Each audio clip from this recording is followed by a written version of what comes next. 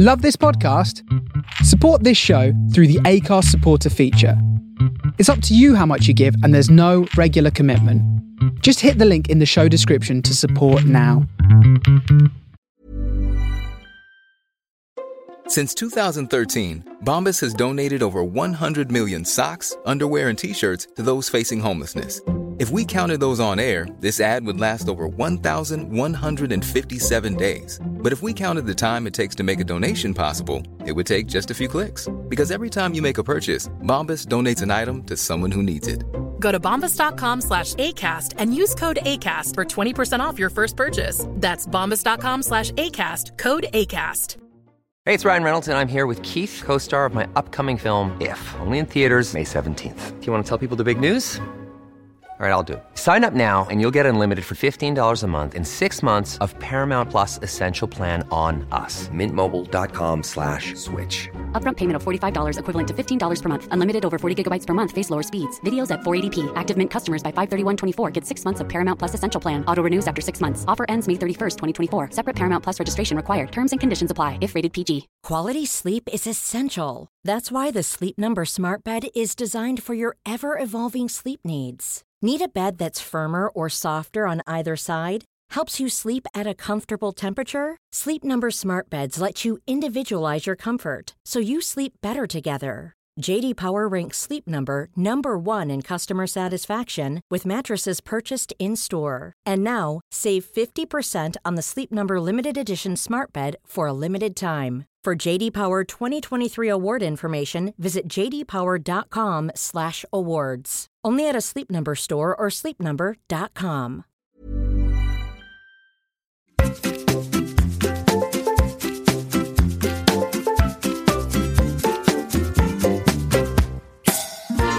Welcome to Hoovering, the podcast about eating. I'm Jessica Fostergue. Here I'm joined by an interesting soul for snacks and sometimes full-blown banquets. We share conversation and confessions, not just about food, but about gobbling it up, or if you will, hoovering.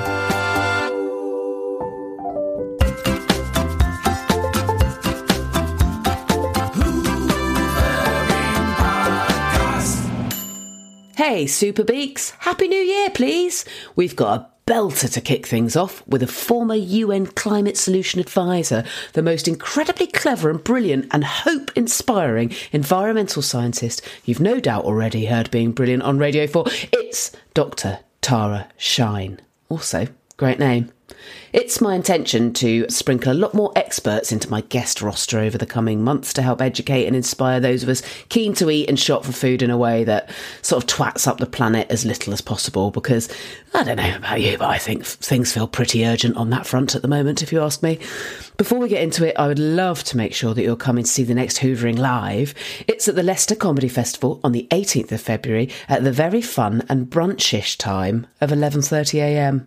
And my guests are the extraordinary star of Britain's Got Talent, comedian Daliso Chaponda, and the fizzing with awesomeness comedian and writer Hattie Ashdown.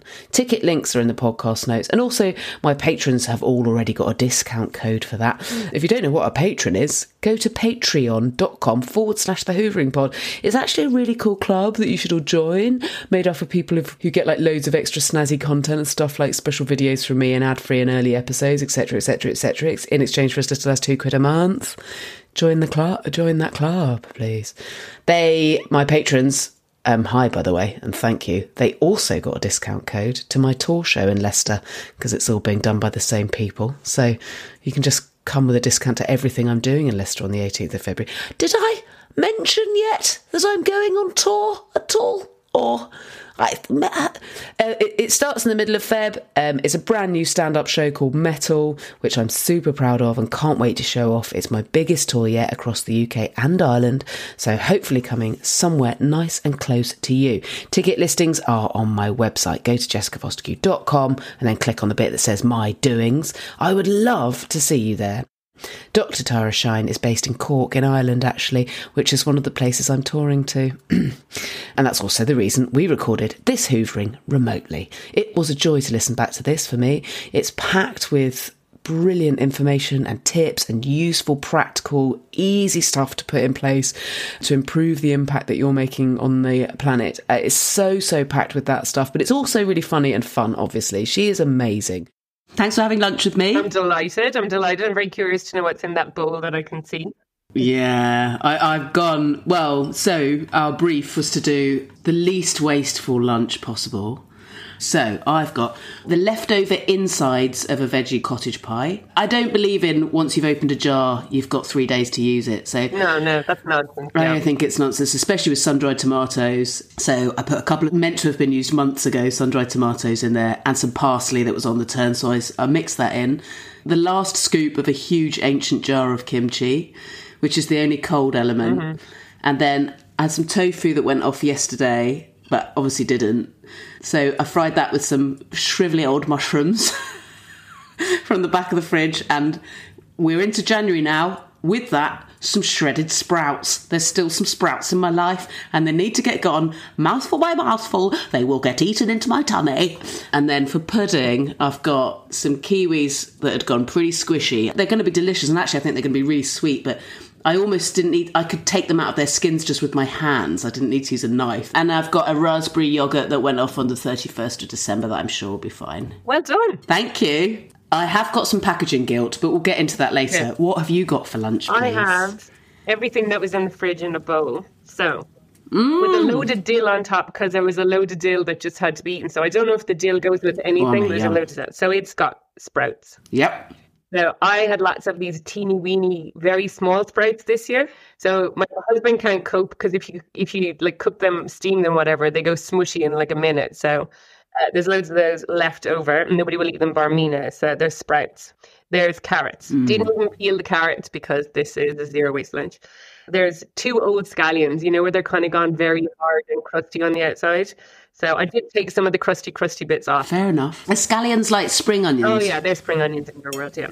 Then I found a little bit of a container, a Tupperware in the fridge with a little bit of leftover corn. So a bit of sweet corn in there. Then in another Tupperware container, I found half a chilli and a bit of chopped up parsley. So I chucked that in there. Now we're talking. Then I found some old brown rice. Nobody eats the old brown rice in this house bar me. Yeah, I like a bit of old brown rice. There's a bit of old brown rice in there. Lovely. Then I found a bit of ginger, so I thought that would make it exotic. Some of that in, and I went all out with a clove of garlic as well. So all that is just smushed together with a bit of soy sauce. Yummy. And then I have a large old ice cream container in the fridge that actually has burgers written on the top of it, but inside lives an awful lot of the red cabbage, Christmas red cabbage. I've got so much of that in my freezer. I'm the only person who likes it. Nobody's going to eat this for me. I'm going to have a ramekin like this of the red cabbage from Christmas with every meal till the end of the weekend in order to get rid of it. But it is lovely, but it's just like not the most versatile thing in the world. You just kind of have to eat it as it is. Can you really repurpose it into something else? Once you've made it into that lovely, like, sweet, sour, kind of Christmassy red cabbage, cooked red cabbage, you can't really... No. And a Heineken Zero. Oh, lovely, yum. So perfect. It is January. That's left over from New Year's Eve by someone who wasn't drinking. So I might have that as well. I forgot to bring it up, but downstairs waits Yes de la Resistance, which also nobody in my house will eat. Plum pudding. So my mum made my plum pudding. I love it. Nobody else likes it. So again, I have to eat that alongside the red cabbage with consistency. And there's only a tiny bit of brandy butter left, so I'm going to have to just like ration that really carefully, or I'll end up with pudding left and no brandy butter to go with it, which would be sad. Yes, no, you've got to think ahead. So yeah, we've got Brussels sprouts in common anyway. Oh, I love it. Well, tuck in and let me know how it tastes. I think the other thing, you mentioned it more than I did, but it's so true. You have to factor in who you live with and what the chances are of the other things getting eaten. There was still just a normal person's portion of shepherd's pie left and a bit of broccoli and a bit more sprouts, but I know that I can shift that. I checked that my partner will shift that. Can I ask you an important question? Yeah. Will your partner eat leftovers for lunch? Yes. But within very strict confines, unlike me. There was no way anyone else in this house is eating anything from a jar that's been dipped in more than the 3 days after it's open. Out-of-date yogurts. Out-of-date anything is all on me. Or my son if he doesn't know it's happening to him. So my husband is okay with I don't eat like ham or any of that stuff, but he would go and eat that kind of slightly past it ham and use that up for me and stuff. He doesn't like leftovers heated up for lunch because lunch is about sandwiches. Right. This is a point of principle adhered to with great gusto. So there is no hope of him having a lunch which is a throw together of everything in the fridge cooked for lunch, because that's a hot lunch and that is wrong. Right. I think in the cold winter months, I couldn't be more the opposite of your husband. I want hotness at every turn. I want hotness at brekkie, lunch and dinner. I want hot. But I know so many people. I've got a friend called Grace. Well, she tours and works in the night times and stuff. And even if she's having breakfast at 3 p.m, it still has to be a breakfasty food, like a cereal or something on toast. Like she couldn't have She couldn't soup. go straight to lunch. She couldn't have a ramen at 3 p.m. It's got to be a breakfast item. Mine's yummy, if I don't say so myself. Wow. Everything's going with each other really nicely. Mine's really nice too, and the chili that I found is a good addition. Nice. My kimchi's spicy, and that's adding a bit of who knows what to everything. I also sprinkled some seeds on the top of mine. Again, my family hate me for it, and they're not into it, but I'll put a big spoon of seeds all over pretty much any meal. Like a child will with ketchup, that'd be me with my seeds. Absolute seed perv. It's plants and fibre and protein and all things good, right? All the right oils, all the right fats. Yum, yum, get in my tub. You ever make dukkha, that really spicy, yummy, sprinkly stuff? No, but it sounds lovely. I'm going to have to Google that. So, I've got a lot that I want to get into with you. Well, first of all, let's just set the scene. Your website says you've dedicated over 20 years of your life to the pursuit of fairness between people and between the people and the planet. I love this. You sound like a hugely powerful and necessary referee. But you are, in the most succinct labelling, an environmental scientist. Mm-hmm. What exactly, please, does that mean to the layperson listening? So I like being an environmental scientist. I get annoyed if you call me an environmentalist, because I'm not mental. Yeah. And I am a scientist, so I studied the environment. So what I love about environmental science is, instead of having to just look at the rocks, or just be a meteorologist, or just work on the policy side of things, or only care about lakes or animals or plants, you look at the whole lot and how it all fits together. So that really appeals to me, because I like seeing how all the different bits of the natural system influence each other and how they all rely on each other. And then what's critical to me is human beings are not separate to that. We're part of it as well. So how do we fit into all of that? And how do we start to play, I guess, a fairer role in contributing to that kind of natural society, and not just be the ones taking and grabbing and running away all the time? Yeah, so that to me is the big attraction about environmental science. It takes this whole big picture look at what's going on. Oh, I love it. Oh, that's fascinating to learn. All those things are codependent on one another and what each other are doing. And obviously there'll be people who need to specialise in what lakes are doing. But if we're all working together and talking, and you're one of the people listening to all those people and all that detail and putting it all together, and you're about making it all come together for the better of all of us forever, I think a bunch of people will have gone into the new year with hopes. Let's talk about hopes. With hopes about eating in a way that is conducive to a brighter future for the planet. I know I have. I don't do sort of absolute resolutions, but I think, a hope to keep learning, keep acting on what I've learned when it comes to eating in a way that is better for the planet. And am I right in thinking there are several angles on this? And I know you're an expert in sort of waste reduction generally and have books out and all that kind of thing, but obviously it's a podcast about eating, so I'm going to lean into that side of things. I'm going to give some headlines, and you can let me know if I've missed anything out, because it's likely that I have, because, well, I'm a comedian. But I've gone, right, 1, food waste, 2, where the food comes from, and what did it cost the planet, and how did the people who created that food get treated, and how do we find that stuff out? 3, packaging, and what has the food that we've got come in and needed to be put in at various points along the way of getting made and on our plate, and 4, quantity, sheer quantity of shopping. Have I missed anything there in terms of food waste, do you think?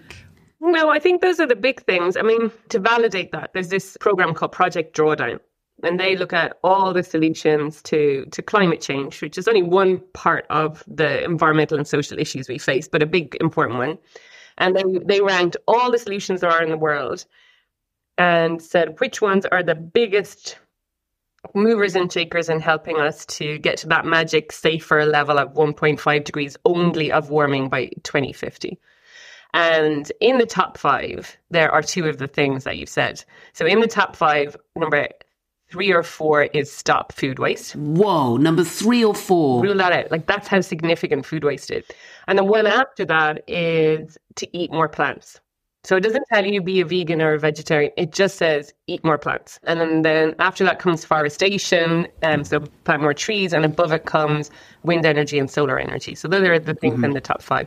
So all this stuff to do with food is like really globally significantly important. So it's not just you in your house and what you eat and what you buy in your shop, but it's the fact that there are billions of people shopping and eating every single day. Obviously in pretty inequitable ways, you know, what you eat if you're living in the United Kingdom versus what you're eating if you're in Malawi, it's pretty different. Yeah. It has a really big impact. So if you're looking for a thing to change in your life in 2024, then food is a really powerful one because it's powerful for your health, your well-being, how you feel every day, how you sleep, how much energy you have. And it's also, according to how you do it, you're either having a massive negative impact on the planet and the environment around you, or you're having a really positive impact. So as things go, it's a pretty significant thing to think about.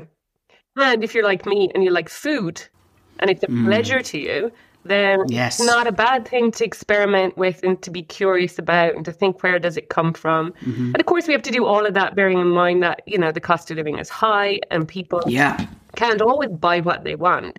But if things are more expensive, it also pushes you to be a bit more creative and experimental. And hopefully it also drives you to not waste things, because we put hundreds of pounds worth of food into the bin every year in every household. So it's also like, if you're interested in just saving a bit of money, it's going to help you with that too. Yeah, 100%.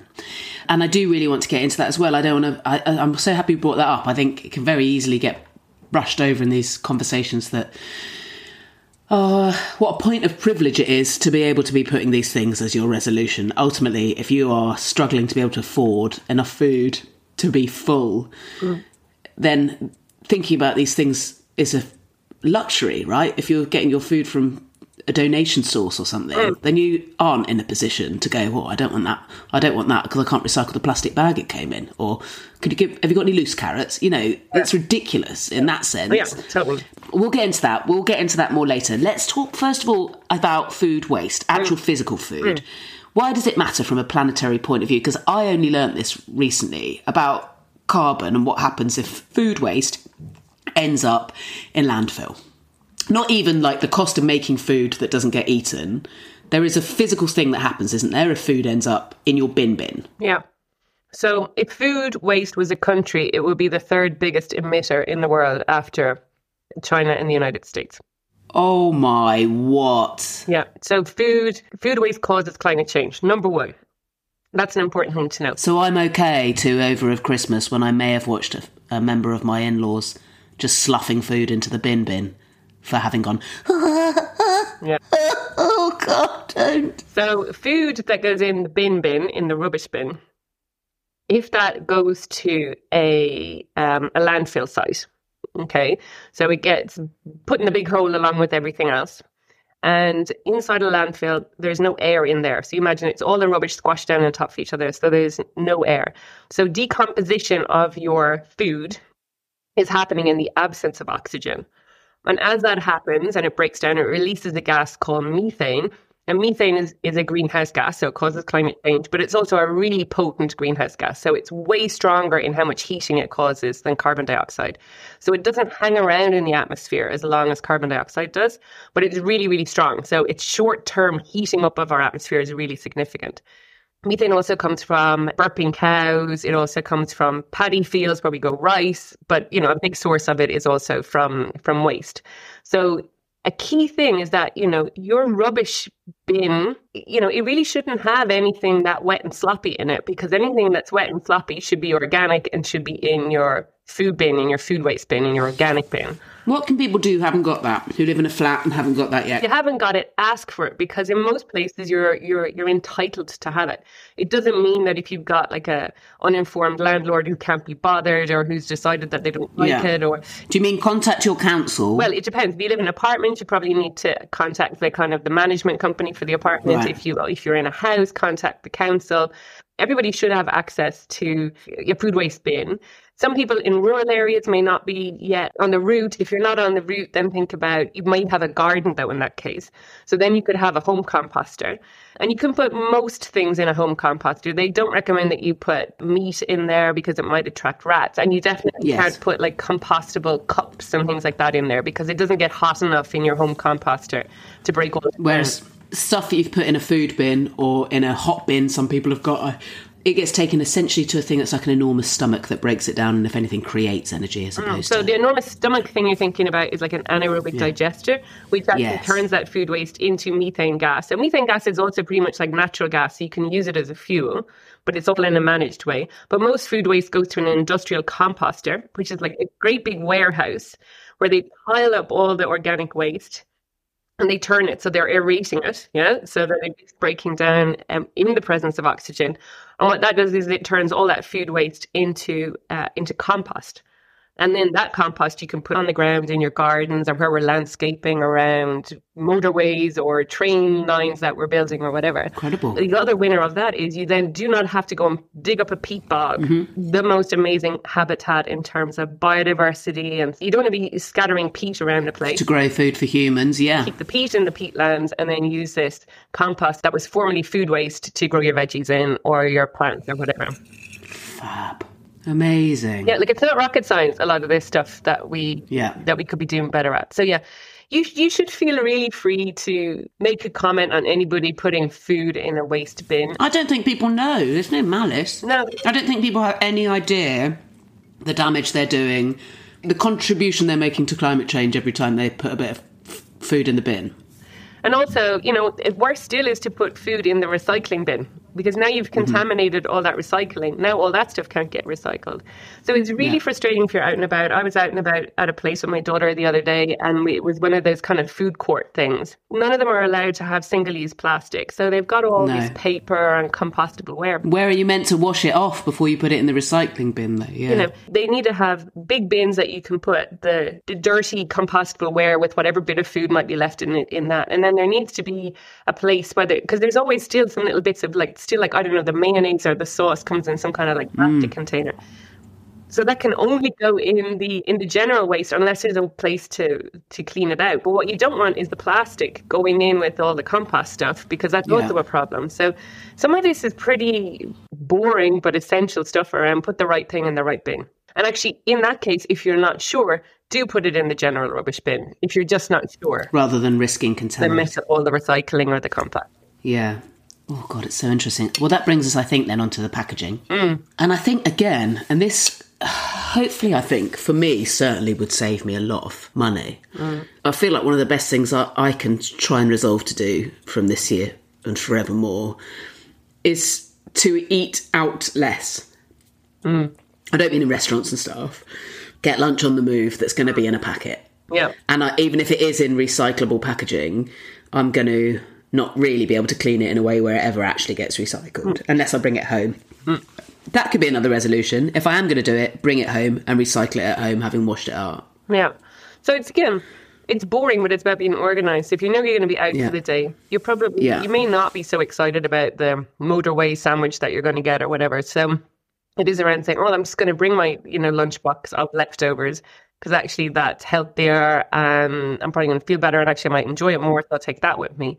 So the packaging can be really hard to avoid. And sometimes there's also a cost penalty on avoiding it. And this drives me crazy. So in the local supermarket where I'm in Ireland, by the way, I can buy one lemon for 50 cents, free of packaging, just a lemon all by itself. But I can buy 3 lemons in a plastic net for 50 cents. Well, yeah, exactly the same with bananas. I went to look today and was like, they were something like £1 each for the bananas if you bought a loose, unpackaged, or you could spend £1 and get all your 6 bananas, but in a big plastic bag. It's infuriating. That's crazy. I don't think in Ireland we have any bananas in plastic bags anymore. I think the supermarkets have done away with it. I can't believe our big hitters are still doing it. We just get a little recyclable band around them. But it's so silly. They don't need to be in a plastic bag. It's making them sweaty.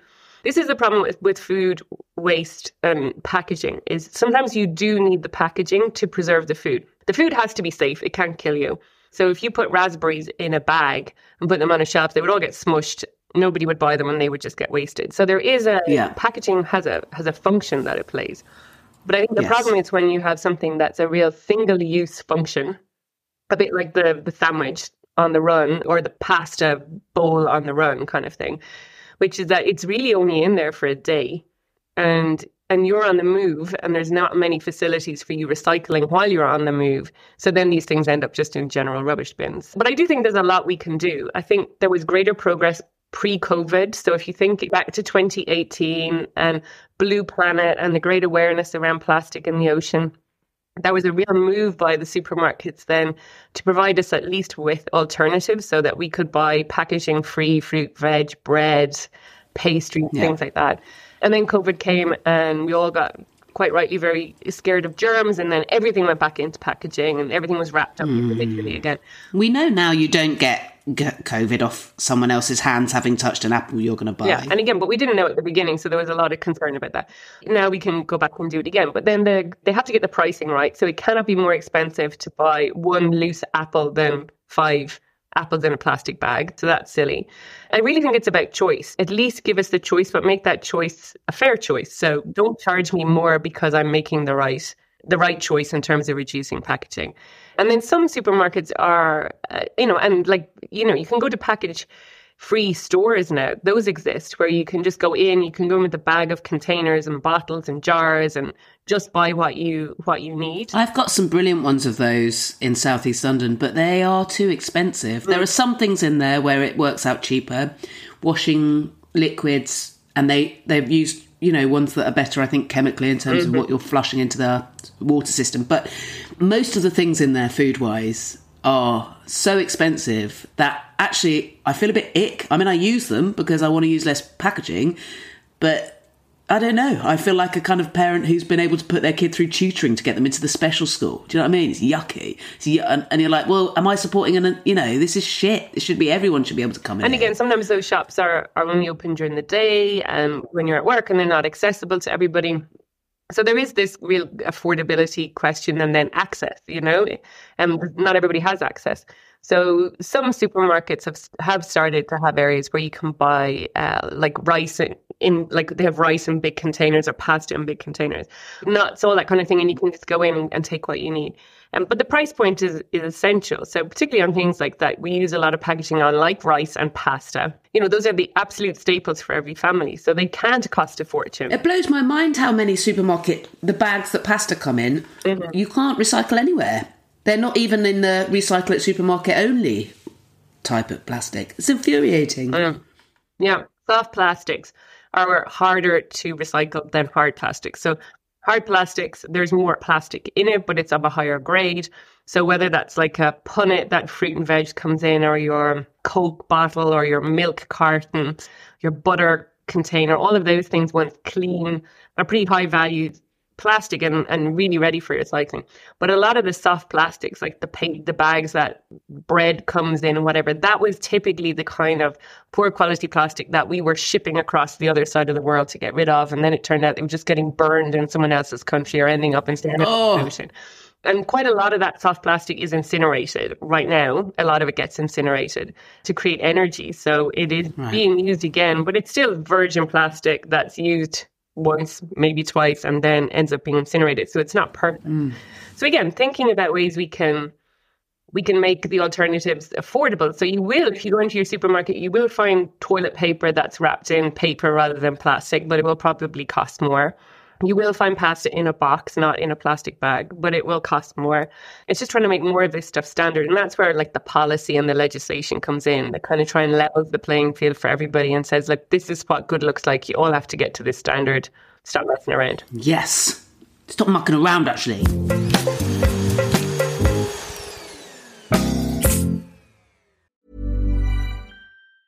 Hey, it's Ryan Reynolds, and I'm here with Keith, co-star of my upcoming film, If, only in theaters May 17th. Do you want to tell people the big news?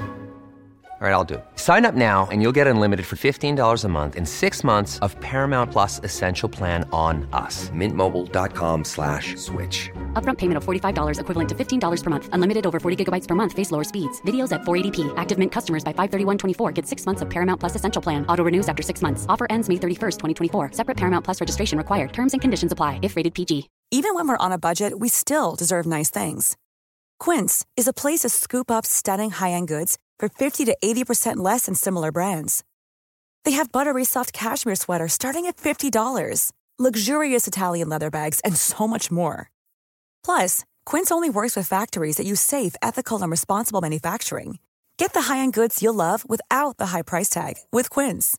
Go to quince.com/style for free shipping and 365-day returns. Quality sleep is essential. That's why the Sleep Number Smart Bed is designed for your ever-evolving sleep needs. Need a bed that's firmer or softer on either side? Helps you sleep at a comfortable temperature? Sleep Number Smart Beds let you individualize your comfort, so you sleep better together. J.D. Power ranks Sleep Number number 1 in customer satisfaction with mattresses purchased in-store. And now, save 50% on the Sleep Number Limited Edition Smart Bed for a limited time. For J.D. Power 2023 award information, visit jdpower.com/awards. Only at a Sleep Number store or sleepnumber.com.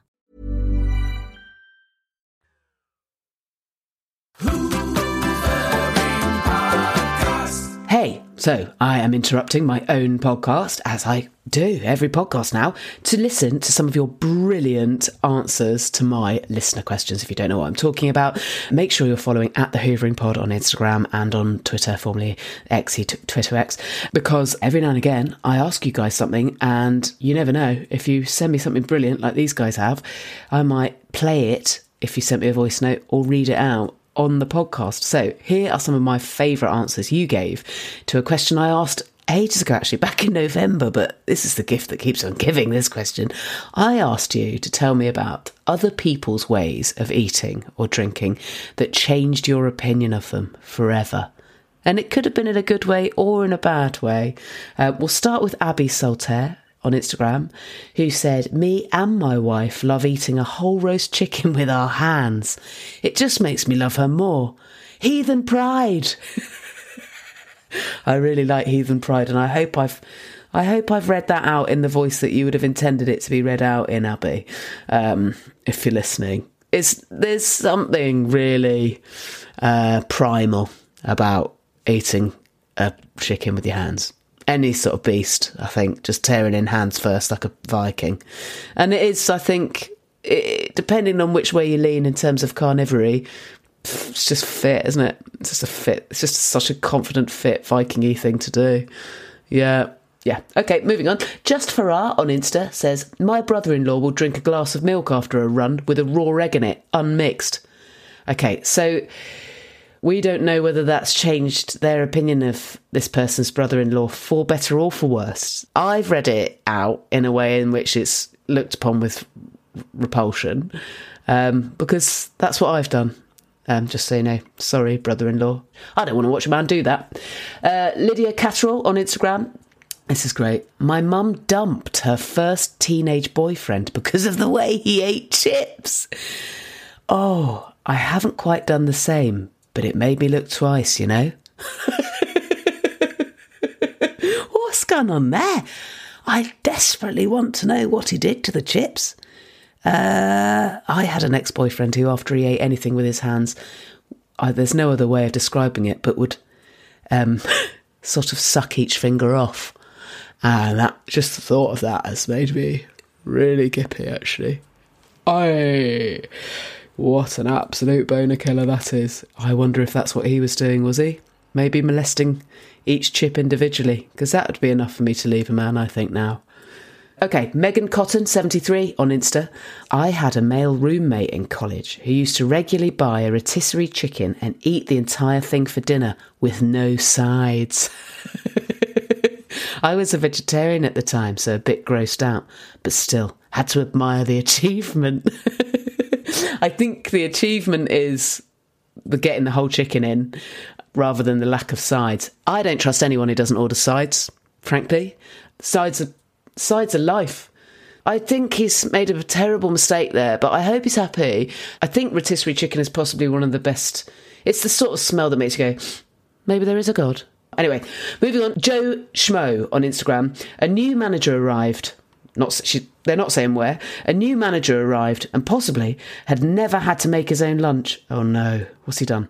He took 2 slices of white sliced bread and dumped the thickest piece of cheese in it, no butter, and then masticated, that means chew, you pervs, and then masticated the dry, claggy fromage au pan around his somewhat equine-looking teeth. The noise was... ... Oh, you can imagine. That's what they've said. You can imagine. That's cruel, isn't it? Because now we are. Now we're imagining our own claggy clattering. I mean, to be honest, I think there's absolutely nothing wrong with putting an entire block of cheese between 2 bits of bread, but you do want some butter in your life, don't you? And we're going to close this section now with a brilliant voice note. And the voice notes are my favourite, by the way. If you find yourself having an answer of any sort to a listener question, I love it when you WhatsApp voice note us. This is from Sophie. I was on the tube once and I saw somebody open those McVitie's Jamaica ginger cake, open a box fresh one of them and then proceed to just straight up eat it like a burrito from end to end. And I've never respected anybody more. Oh my God. The use of the term box fresh for a cake, for a cake that's probably made in a factory upwards of 5 years ago. I love it. I flipping love it. They've gulped that, haven't they, down? Like, just had it like a burrito. For cakes, that person's like a snake, aren't they? They've just sort of done it in a wanna. Wow. I'm glad it made you brim with respect, Sophie. Me too. I love to hear it. Right, look out for future listener questions all over our social media. I flipping love hearing from you. I love voice notes. I love DMs. I love WhatsApps. I think you're all amazing. Let's just get back into the episode, shall we? Squandilioses. Yeah, but what would you sound like if you said it now in a big boy voice? Squandilioses. And did I hear you say on something once before that you'd said about some different colours plastic are harder to recycle than others? So it's become more sophisticated, but a couple of years ago, black was a problem, black plastic. It's still a problem in some recycling centres. So you'll have seen sometimes, so the black trays that meat comes on typically, so not offended by seeing the blood. Right. Is that what that's about? Yeah. Oh my gosh. Yeah, so the black trays are the same colour as the conveyor belt. And so the conveyor belt the technology in recycling centres can't see them. Right. Some progressive, like supermarkets, phased out the black trays and made them even a grey colour so that they could be picked out and then they could be recycled. This awful feminism, but you've reminded me of the fact that I can only get my face hairs lasered if they've gone really black like a scarlet lead on my pale skin. Yeah. And it's a bit similar to that. Yeah. So if they can't see your grey hair against your pale skin. Yeah. They can't get the fluffy ones. Yeah. It's a great big black hairy fillet then. Yeah. Like a pube on my face. Those ones. Yeah, they can get them. I haven't done it yet. It's too expensive, but it's on my mind. How we digress. You don't. It's only me. It's only me ruining it, Taryn. You are right on track. If anything, I'm just constantly derailing you. I'm forgetting to eat my red cabbage, though. Sorry. Please eat some red cabbage. This, though, I've loved. What was your favourite bit? I think the mingling of the kimchi juices into what was left over from the inside of the shepherd's pie, which I tried to look for a veggie mince. I think sometimes I feel like there is a planty penalty as well when it comes to packaging. I'm yet to find anywhere to get tofu that's in a recyclable packaging. I'm sure that it's out there somewhere. The boxes, but then the actual, the liquid that it's in inside a plastic bag. So I got some mince that had a recyclable film as well as tray. And that has been lovely, actually. But I could only afford it because it was on a deal. And then green lentils from a tin and some big green peas that I got from a really brilliant company called Hodmadods, where they plant pulses and beans in soil to put nitrogen back into the soil, and they use them as a break crop in fields where they grow crops of things like potatoes and carrots that everybody buys lots of. You're not just a comedian. Look how technical you are. Thank you. I've broken my microphone with how excited I was by my compliment. It's yummy. That is yummy with that hint of chilli all through it. And I think I'm the only spice monster in my house as well. So getting to do a second round of a meal, but with a bit more heat through it, is selfish and lovely for me. I don't want to run out of time before talking about the quantity of shopping and like you're saying, the hundreds of pounds worth of food waste that happens in every household every year. It's a funny one because you can't really separate this from a complicated conversation that I have quite strong views on in terms of restriction.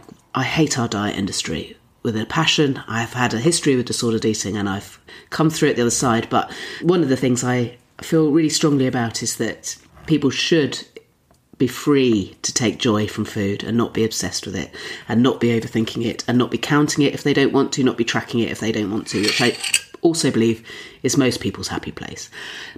So part of that is not having restrictions in terms of quantities of stuff. If your heart desires to be, if it's going to take more food to make you feel full and happy, do it. I think we're talking about, for me, like quantities of stuff in terms of food shopping comes in is, I don't care really about shopping. I'm very lucky, apart from for food. I love it. It brings me such joy. I love planning it. I love eating it. I love cooking it. I love smelling it. I love sharing it. I love thinking about it. I love it. I love everything about it. I love the feeling of being full. I don't mind the feeling of being hungry, briefly. You know, I like thinking, what is exactly that I want? That's a privilege. A roundabout way of saying I'm addicted to shopping for food. I get a massive dopamine hit from it. I struggle not to do it almost every single day.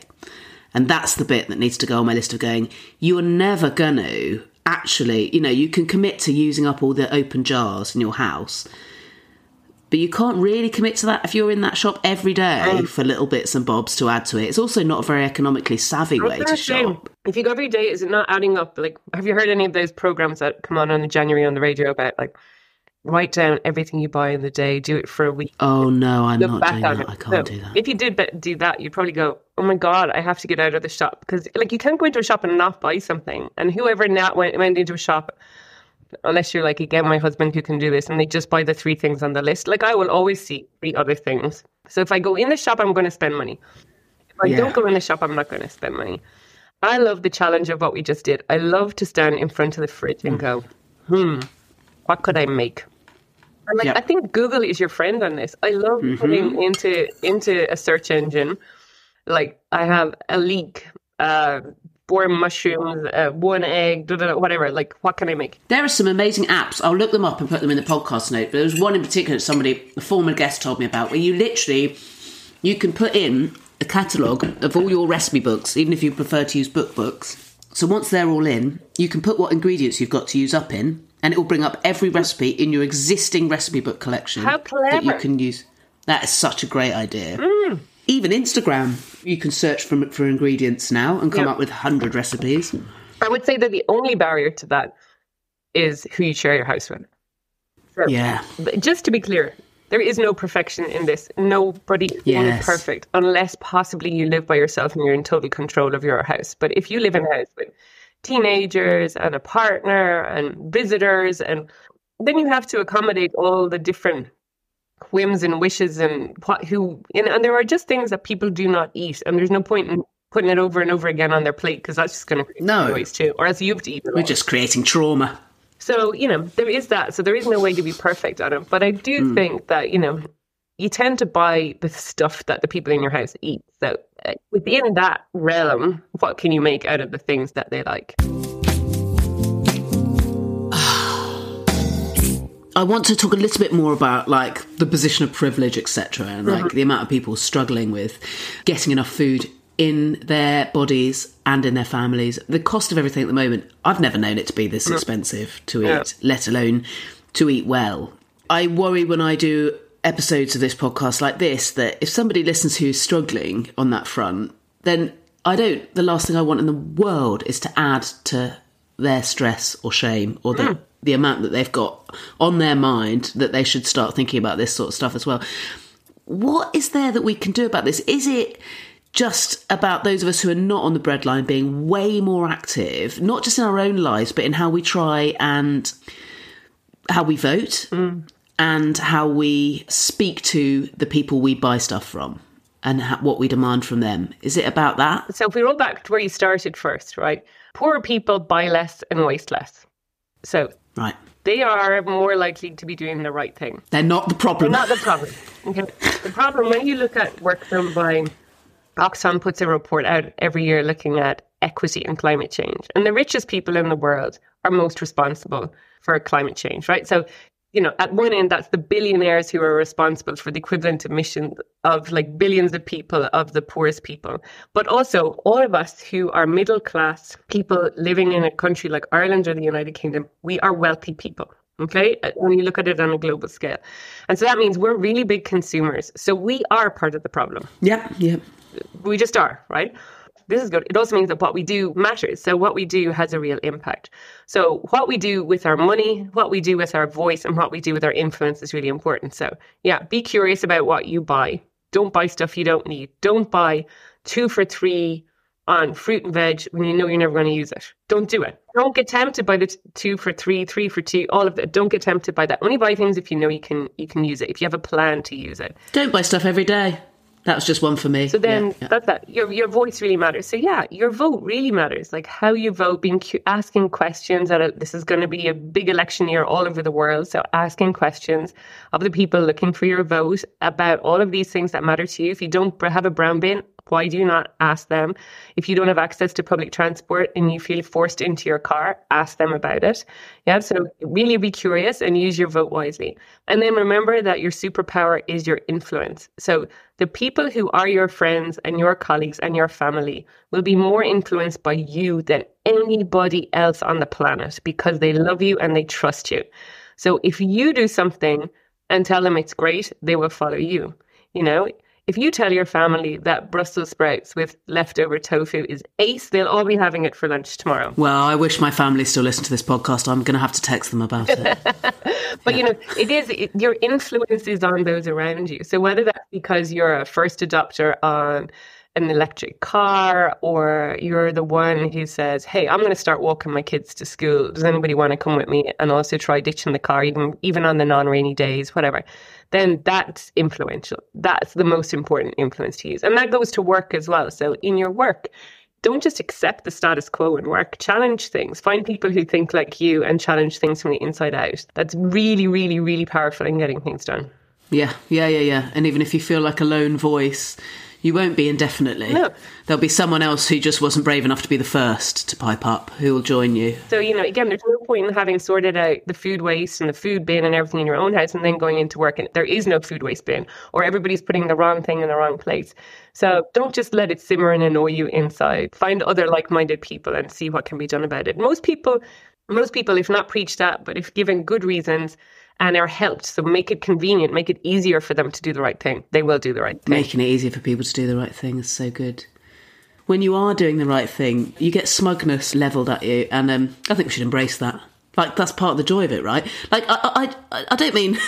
you don't need to be any smugger than you naturally are, but I think in that same vein, like, if you do anything that's is for the greater good, you're allowed to feel good about it. It's sort of like... It doesn't offset the goodness of the thing itself. If something makes you feel good, tell people why. If something saves you money, tell people. Yeah. And I think there's so funny, like catchy little things. I persuaded my mum to start using her food bin, all because, and she loves something pithy. My local council, Lewisham Council, are absolutely brilliant. And they sent an email around that had like 4 great facts on. And the only one I could remember was, for every 10 tea bags that go in your food bin, you've boiled a kettle, because we've got the anaerobic combustion. And she was like, oh, my word. And she loved it. And now because she's got a little buzzy, because she's, I was like, yeah, it's great. I know, that's cool. And well done to that council, because that's what we have to do. Communicate in a way that makes sense to people. So if they had just told her every time you put 10 tea bags in the bin, it equates to X tons of methane being emitted, Your mum it doesn't mean anything. They're completely unmoved by the whole thing.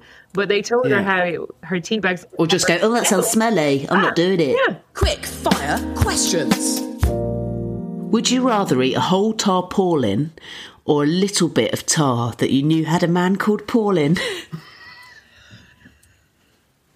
It's going to have to be the little bit of tar. The whole tarpaulin, just the image of trying to get that into my innards is just too much, Yeah. Fair. Whereas if it's tiny and Paul's tinchy and you can't see him, it might be okay. Best quality street, go. Oh, purple one. I got a bag of purple ones for Christmas. Oh, yeah. I got obsessed. They brought out a bar called Collisions that had a purple one on top and a green triangle, which is my second favourite as the underneath. I mean, I can tell you, there's an awful lot of quality street I do not like.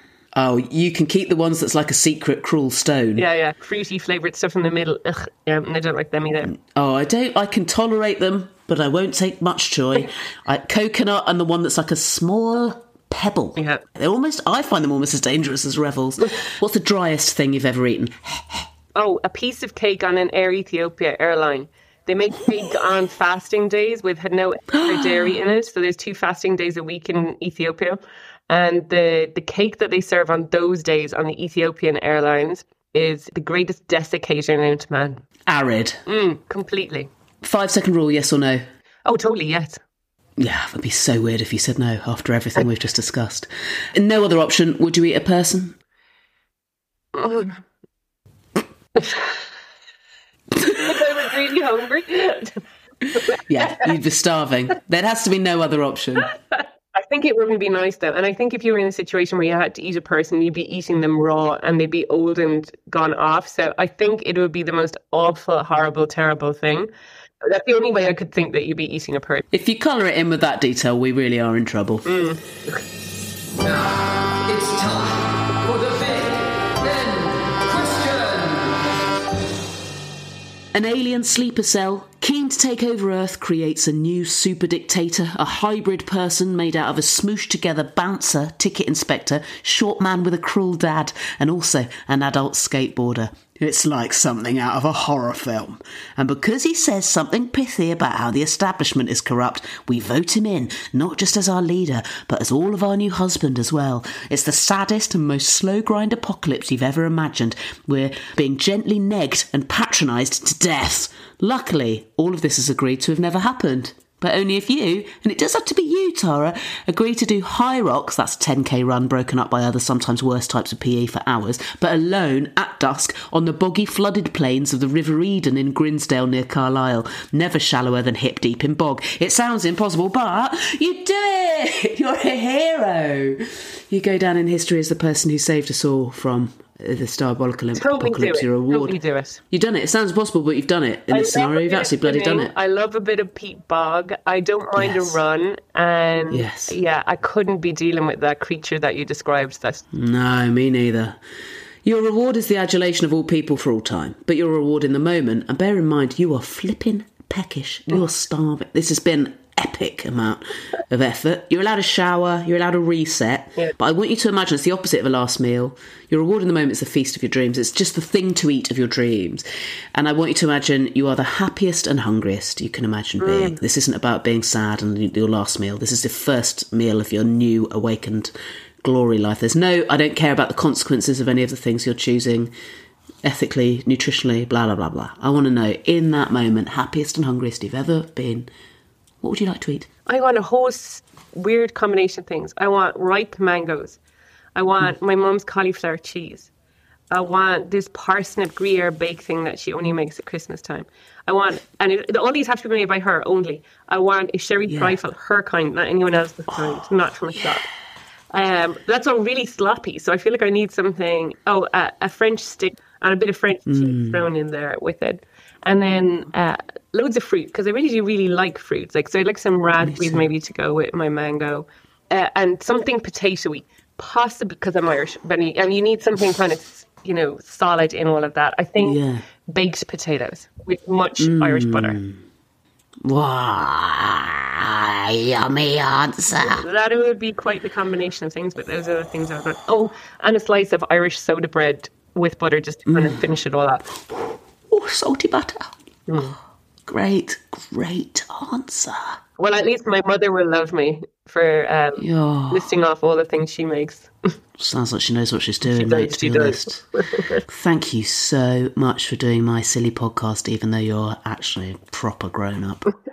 Hoovering Podcast. Isn't she amazing? You will have to follow her brilliant work. She's also CEO of an incredible organisation called Change by Degrees, who teach and help implement businesses and organisations how to become part of the solution in terms of climate stuff. She's also half of the hosting team of a very funny Radio 4 series called Carbon Lifeforms, which is comedy and also full of useful information and ideas about how we can save the planet more generally, one little bit at a time, one little doable bit at the time. Links to everything I've just spoken about there are, as ever, in the podcast notes. Thanks if you contributed to the brilliant listener answers, and don't forget to scoff up 1 million tickets to the Leicester Hoovering live show on the 18th of Feb, as well as coming to see me on tour with my new show Metal. Woohoo! Follow us on social media at The Hoovering Pod. I'm on at Jessica Fosterq. Send us voice notes, pictures, WhatsApps to 07462 855 271. Email us, thehooveringpod@gmail.com. I'll be storing all your beautiful offerings up and discussing them in future episodes. Keep an eye on our social media for any specific questions and topics that we'll be asking you to contact us about. Links to everything interesting mentioned today are, as ever, in the podcast notes. Hoovering is presented and created by me, Jessica Fosterq, and it was produced by Laura Grimshaw. Until in 2 weeks, happy Hoovering.